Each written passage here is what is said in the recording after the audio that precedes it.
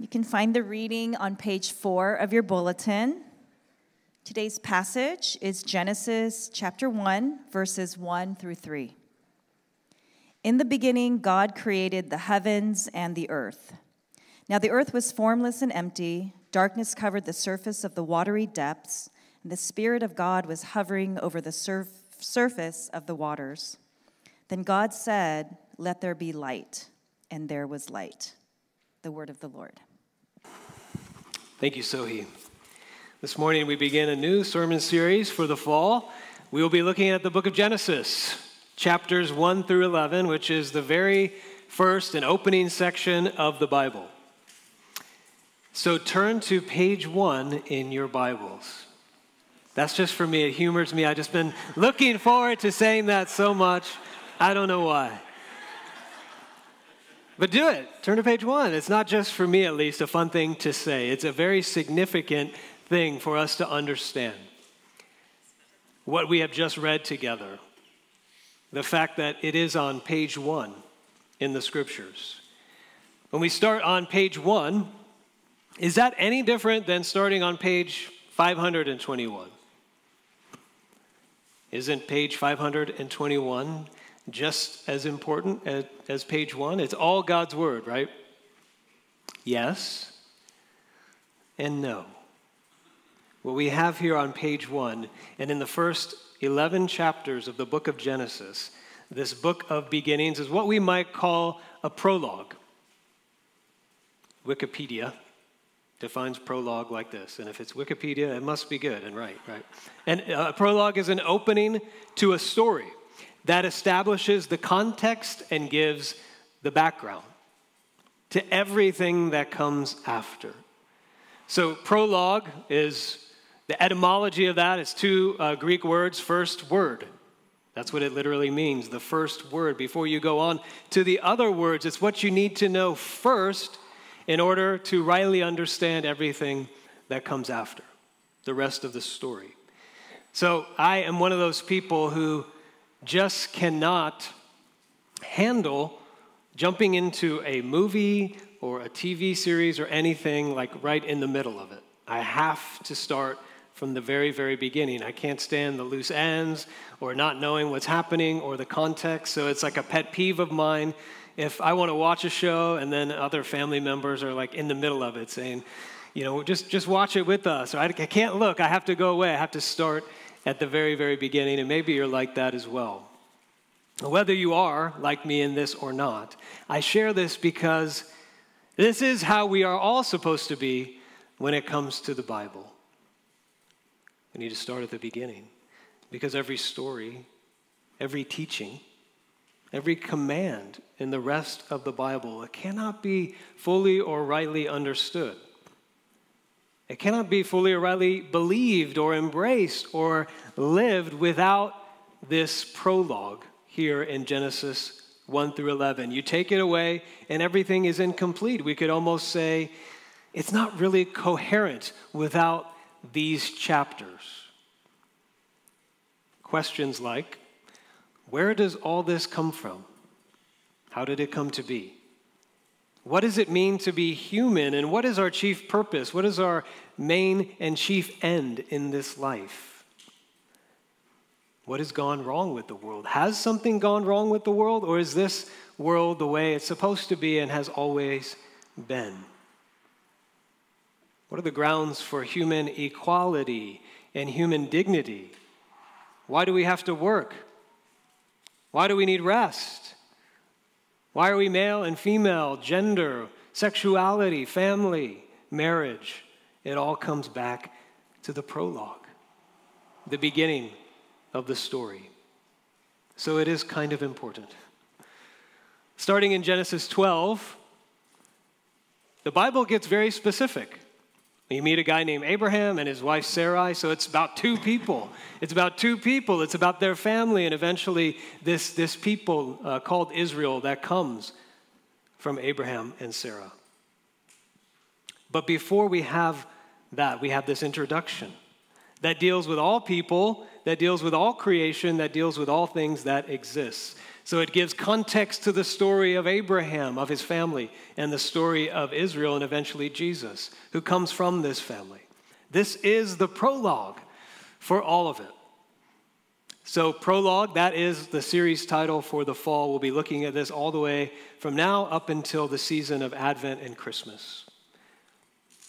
What this means, what I've shared here by way of introduction, is that to have a full and proper understanding of the Bible, to have an understanding of the story of the world around us, what's happening in the world around us, to have an understanding of our own stories. We need to understand these chapters. We need to know what's in there, and we need to time and time again return to these chapters. And I think in our culture now, in the time that we live in, there is conflict, there is tension, there is disagreement about everything. What is he going to say? Almost everything seems like it's up for grabs, that it's in contention. Often conversations between people who have different ideas of the story of the world, or we're in the middle of a disagreement, we might throw out our opinion, we might throw out our perspective. If we are Christians, we might throw out a verse or a moral principle. But it seems like the conflict just continues on and gets deeper and deeper, and a lot of us feel very confused. We feel the tension. What I believe that we need is to sit with these chapters, maybe to step out of the fray for a moment so that we can enter in with the right perspective. Understand the prologue of the story, even the story of the world we're living in right now, as hard as it is to understand sometimes. So this is how we're going to approach these chapters for the next few months. We're going to be reading again, for many of you, maybe some of you for the first time, studying these chapters, the prologue to the story of the world and the story of our lives. And so this morning we're going to start by just looking at the first 3 verses in the Bible. Really, I'm going to focus mainly on the first 2.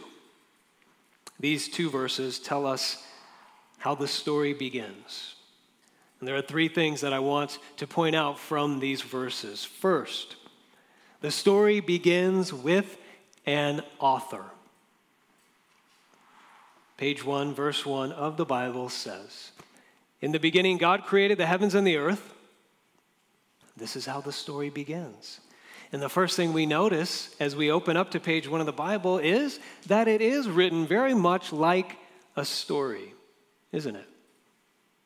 Not a theological textbook or a philosophical treatise, but as a narrative or a story in the beginning.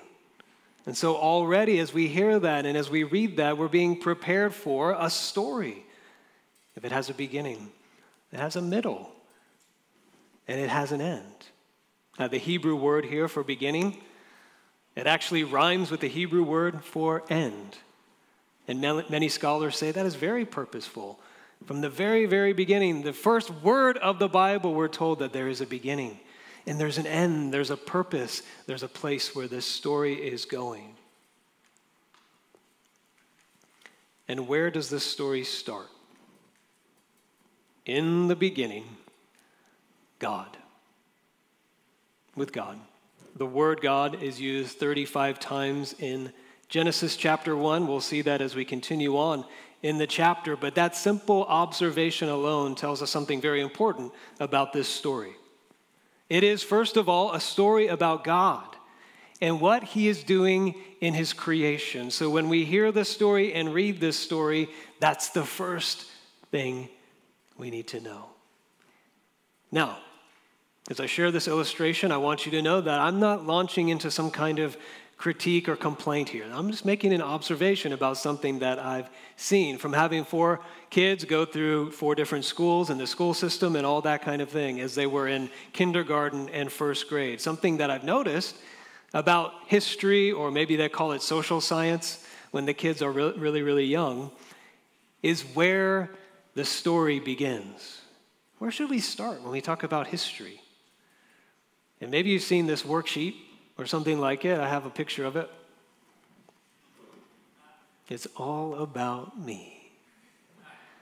And you can go online and you can find a number of these worksheets. And, what is my favorite book? Where do I live? What's my favorite food? What's my favorite TV show? And that sort of thing.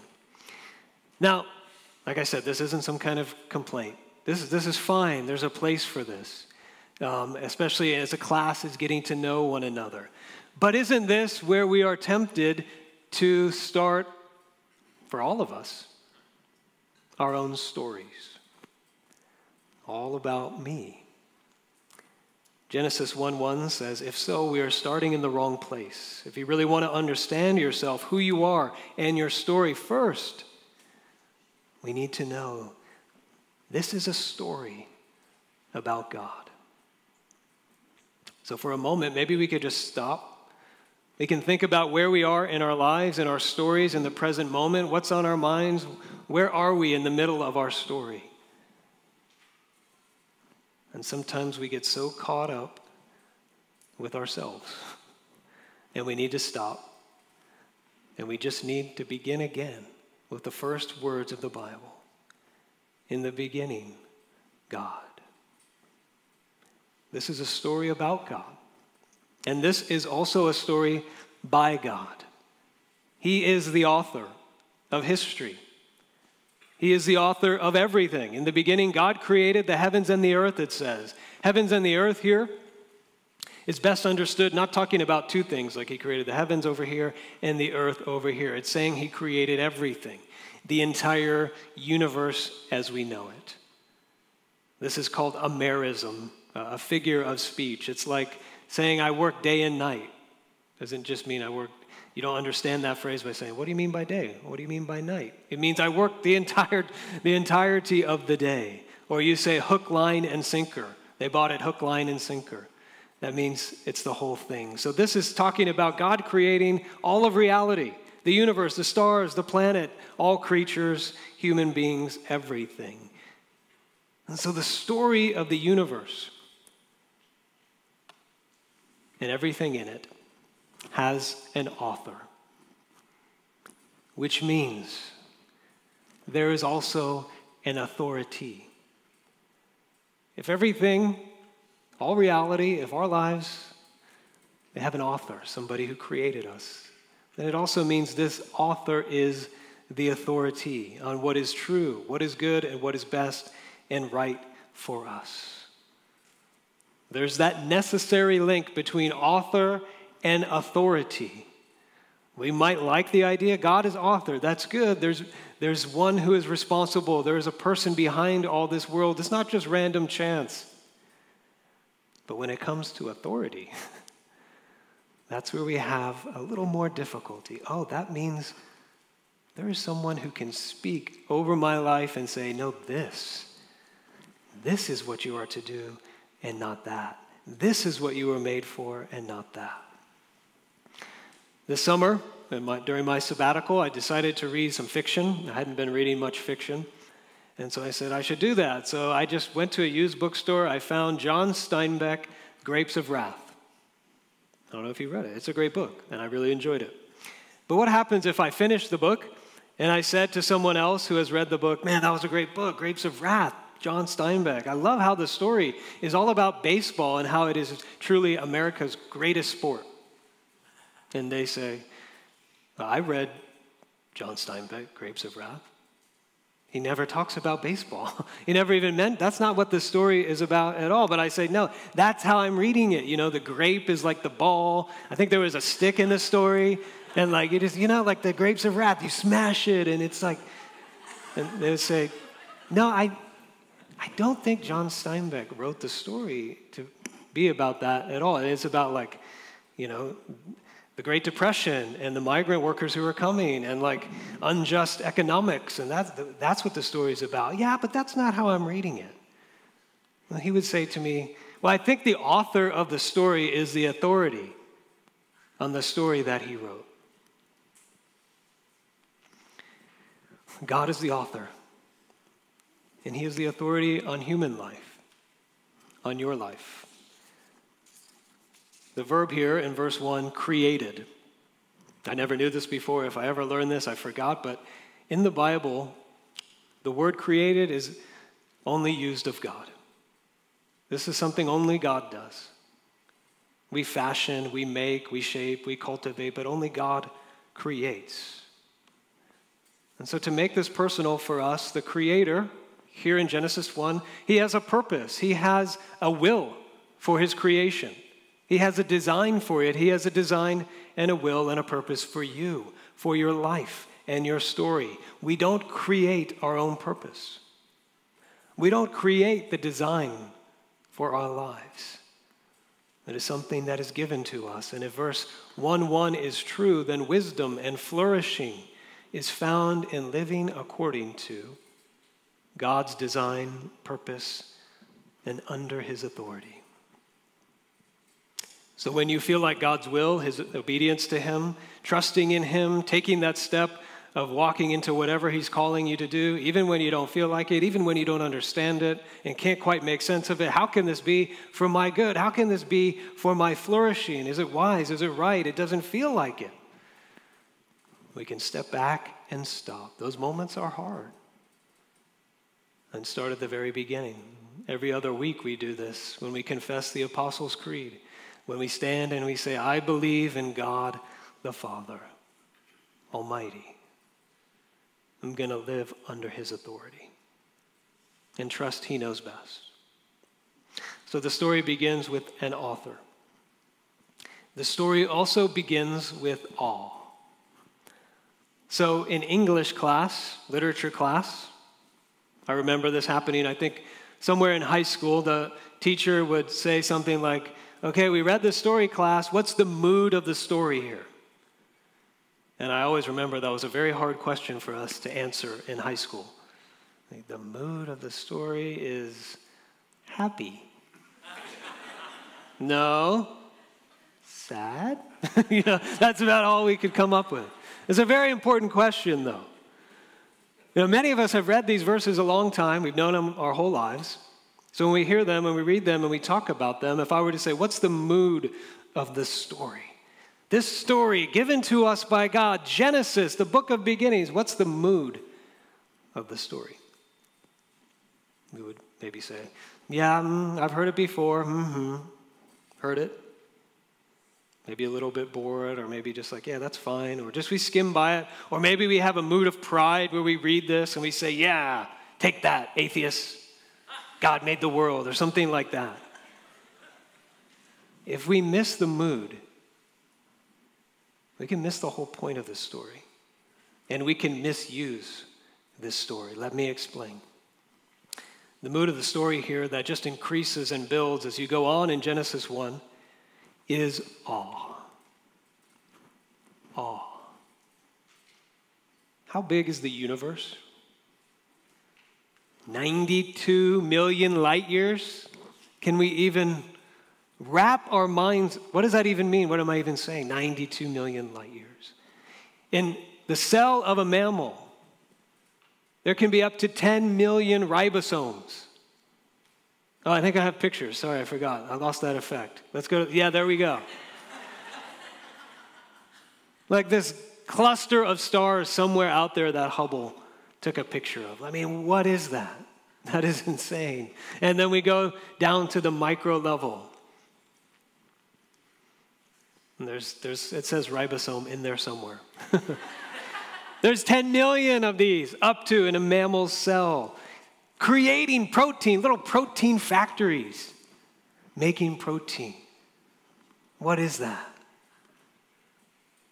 There is a being, a divine person who created all of this out of nothing.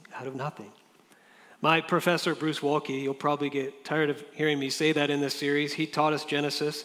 He wrote a commentary on it, and everything he says is right, in my opinion, just under Jesus himself. Here's what he says. God's creation reveals his immeasurable power and might, his bewildering imagination and wisdom, his immortality and transcendence, ultimately leaving the mortal in mystery. The reason I say everything Waltke says is right is because he's the smartest person I've ever met in my life. And as he spent all this time with Genesis, he's saying, it leaves me in mystery, in awe. Does it do that for you? And if it doesn't do that for us, we need to ask, do I believe this? Or at least ask why we are not left in awe. If verse 1 is true, we don't come to the God of Genesis and his word, starting on page 1 and judging him or this word, standing over him and the word, demanding answers of him and it, as cold skeptics and saying, is this all there is? Is this all you have? Well, what about this? You didn't answer this question. Yeah, 92 million light years, but I have a question for you about that. Now, don't get me wrong. Questions are welcome with God, but there's a difference between open and humble questions that are approached in awe and making God pass your test, answer your questions on your terms. The book of Job, in Job 38, we see this with Job. Job was permitted to wrestle with God. He was permitted an audience with God and say, God, I have some questions for you. But before that happened, God said to Job in Job 38, where were you when I established the earth? Tell me if you have understanding. Who fixed its dimensions? Certainly you know who stretched a measuring line across it, what supports its foundations, or who laid its cornerstone, while the morning stars sang together and all the sons of God shouted for joy. He said, come to me, Job, with all your questions and struggles, but come with awe, with humility. If God is real, if the God of Genesis 1 through 3 is real, if this is true, how could it be any other way? Isaiah says the same thing in Isaiah chapter 40. Look up and see. Who created these? He brings out the stars by number. He calls them all by name because of his great power and strength. Not one of them is missing. Look up in awe. The book of Romans chapter 1 says that all human beings know that there is one who deserves our awe, our worship, our honor. It says in Romans chapter 1 that by everything that God has made, it's clearly seen the power of God, the awesomeness of God. But it says every human being also suppresses these things, pushes them down instead of glorifying and giving thanks to God. Instead, we live for created things. We diminish our awe, or we misplace our awe on things that are not God, that are not the author of life. We refuse to respond in awe. And Romans goes on to say that this is the root of all the brokenness in this world: violence, injustice, relational breakdown, greed, dehumanization, disintegration of families, envy, conflict. Romans says it all stems and starts with the refusal to be in awe. And so let me ask you, and let me ask myself this same question. Where is your awe? Awe produces humility. And maybe a test that you can ask yourself is this: do you enjoy using God and his word to be right, to win arguments, to prove your point, or to be on the right side of a conflict, more than you enjoy God himself and his glory? God and his word are not to be used as weapons to prove others wrong or win arguments. We must always and only speak of God and his word with awe and humility.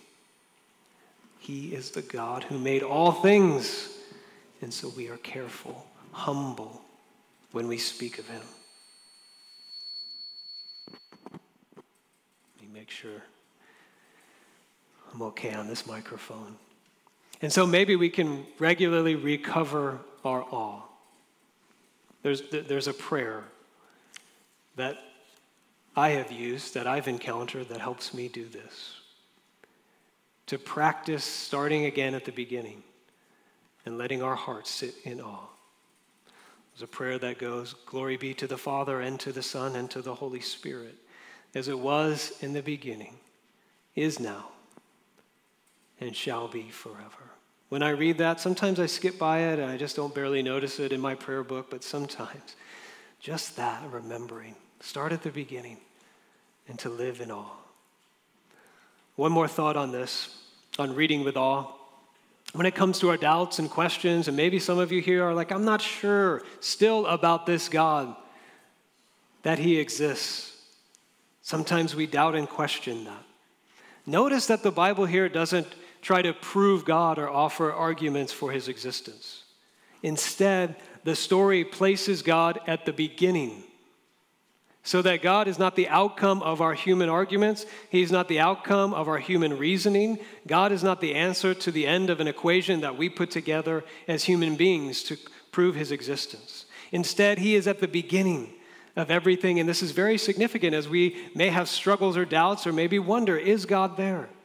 This is the best argument for God, despite the very person of Jesus Christ. In my opinion, this is the best argument for God, that love and relationship, that beauty, morality and justice, the longing for purpose, the inescapability of story, and our impulse for worship are only reasonable and real when we place God at the beginning of all these undeniable realities and longings of the human heart.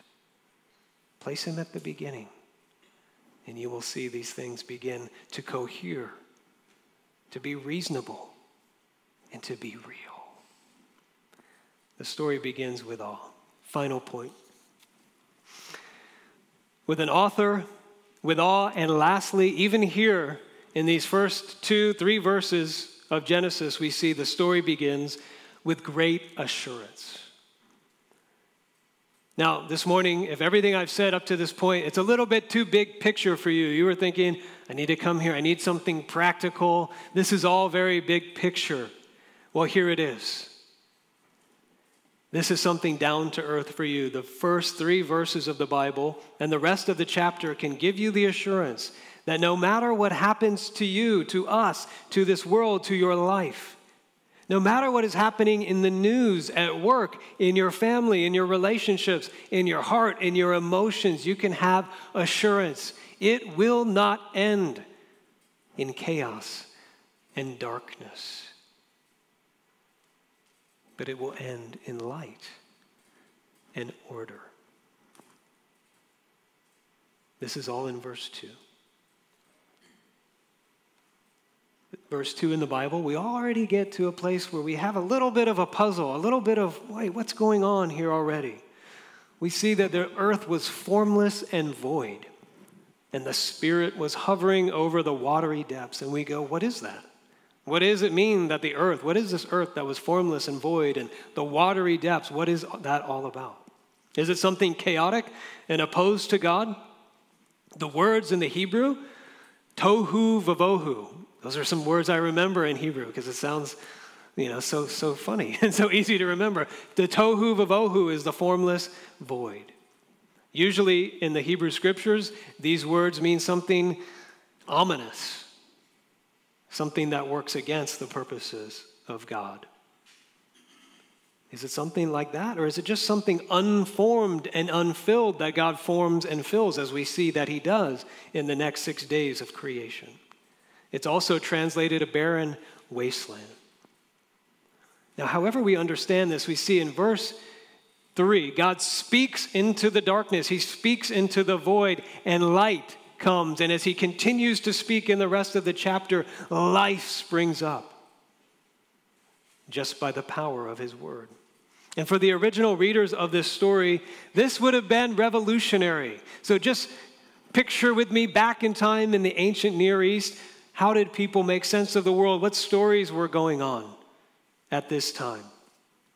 There were a lot of versions of the story of where the world began. and all of them were very chaotic and very violent.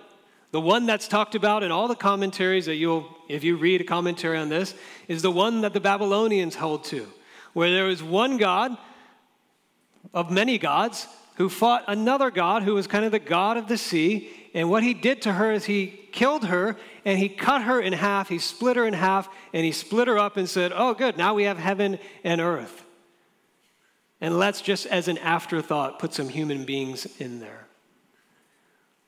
You go, well, that's quite a story to live by. That has some implications of what it means to be a human being if we all come from chaos and violence and chance.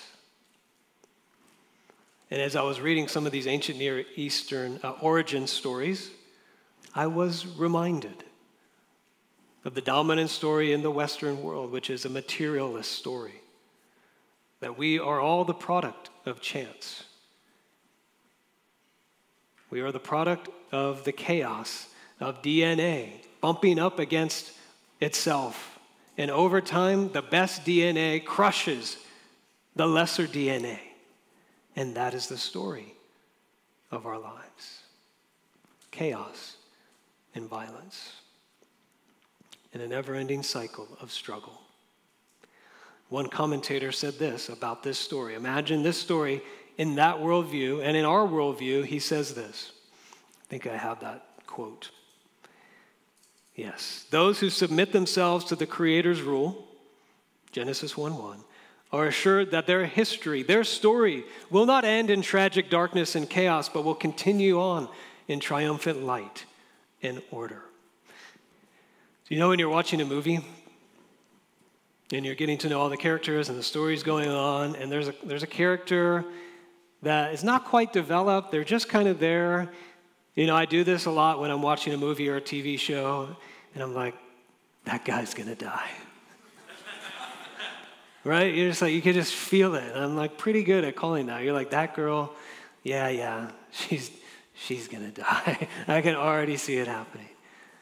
But on the other hand, there's characters where you know, like this story, it has their name in the title. Like they're not gonna die.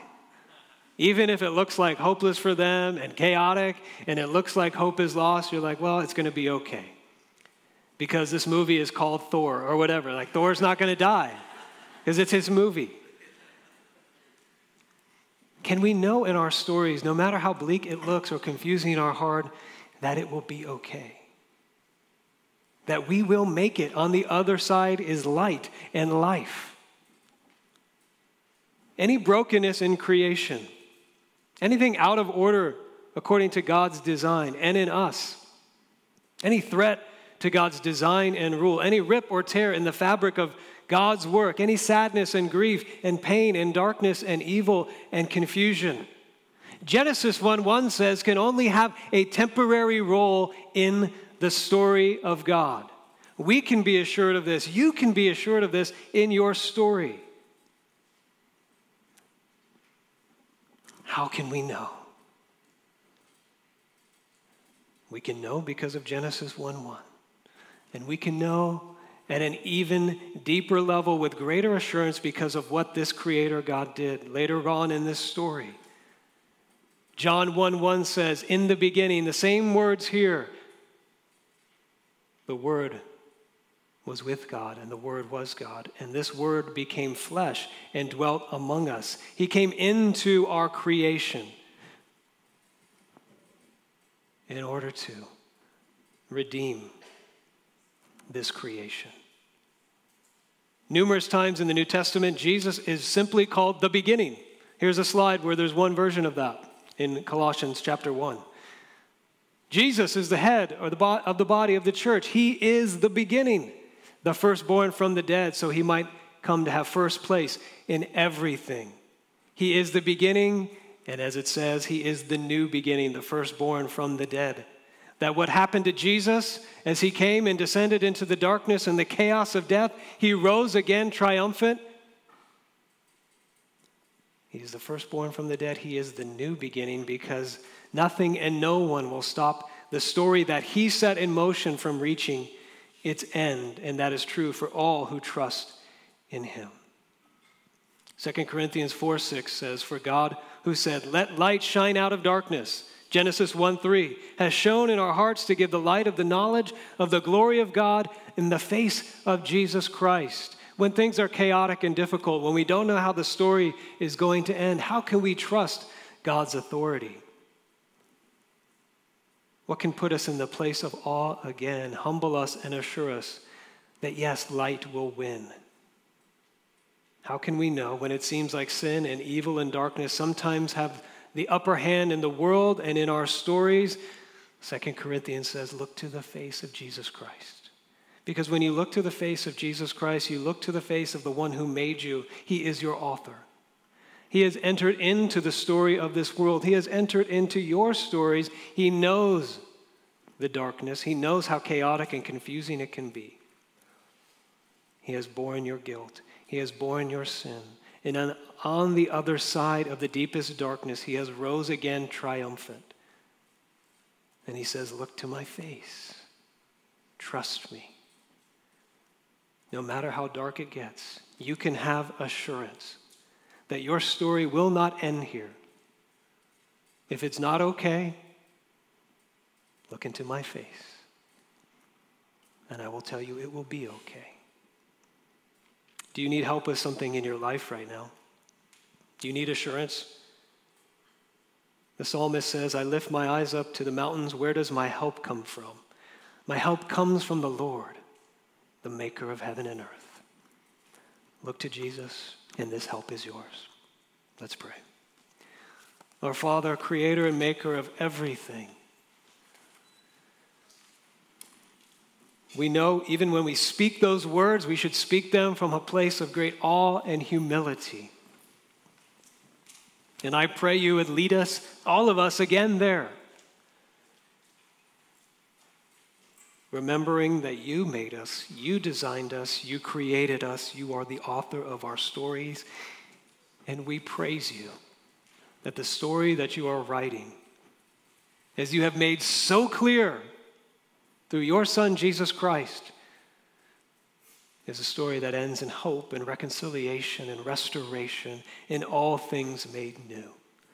We give you thanks that we can trust you have the power to do it, and you have the love that has entered into our lives to bring us along with you to the recreation of all things. Fill us again with hope and joy in that, we pray. In Christ's name, amen.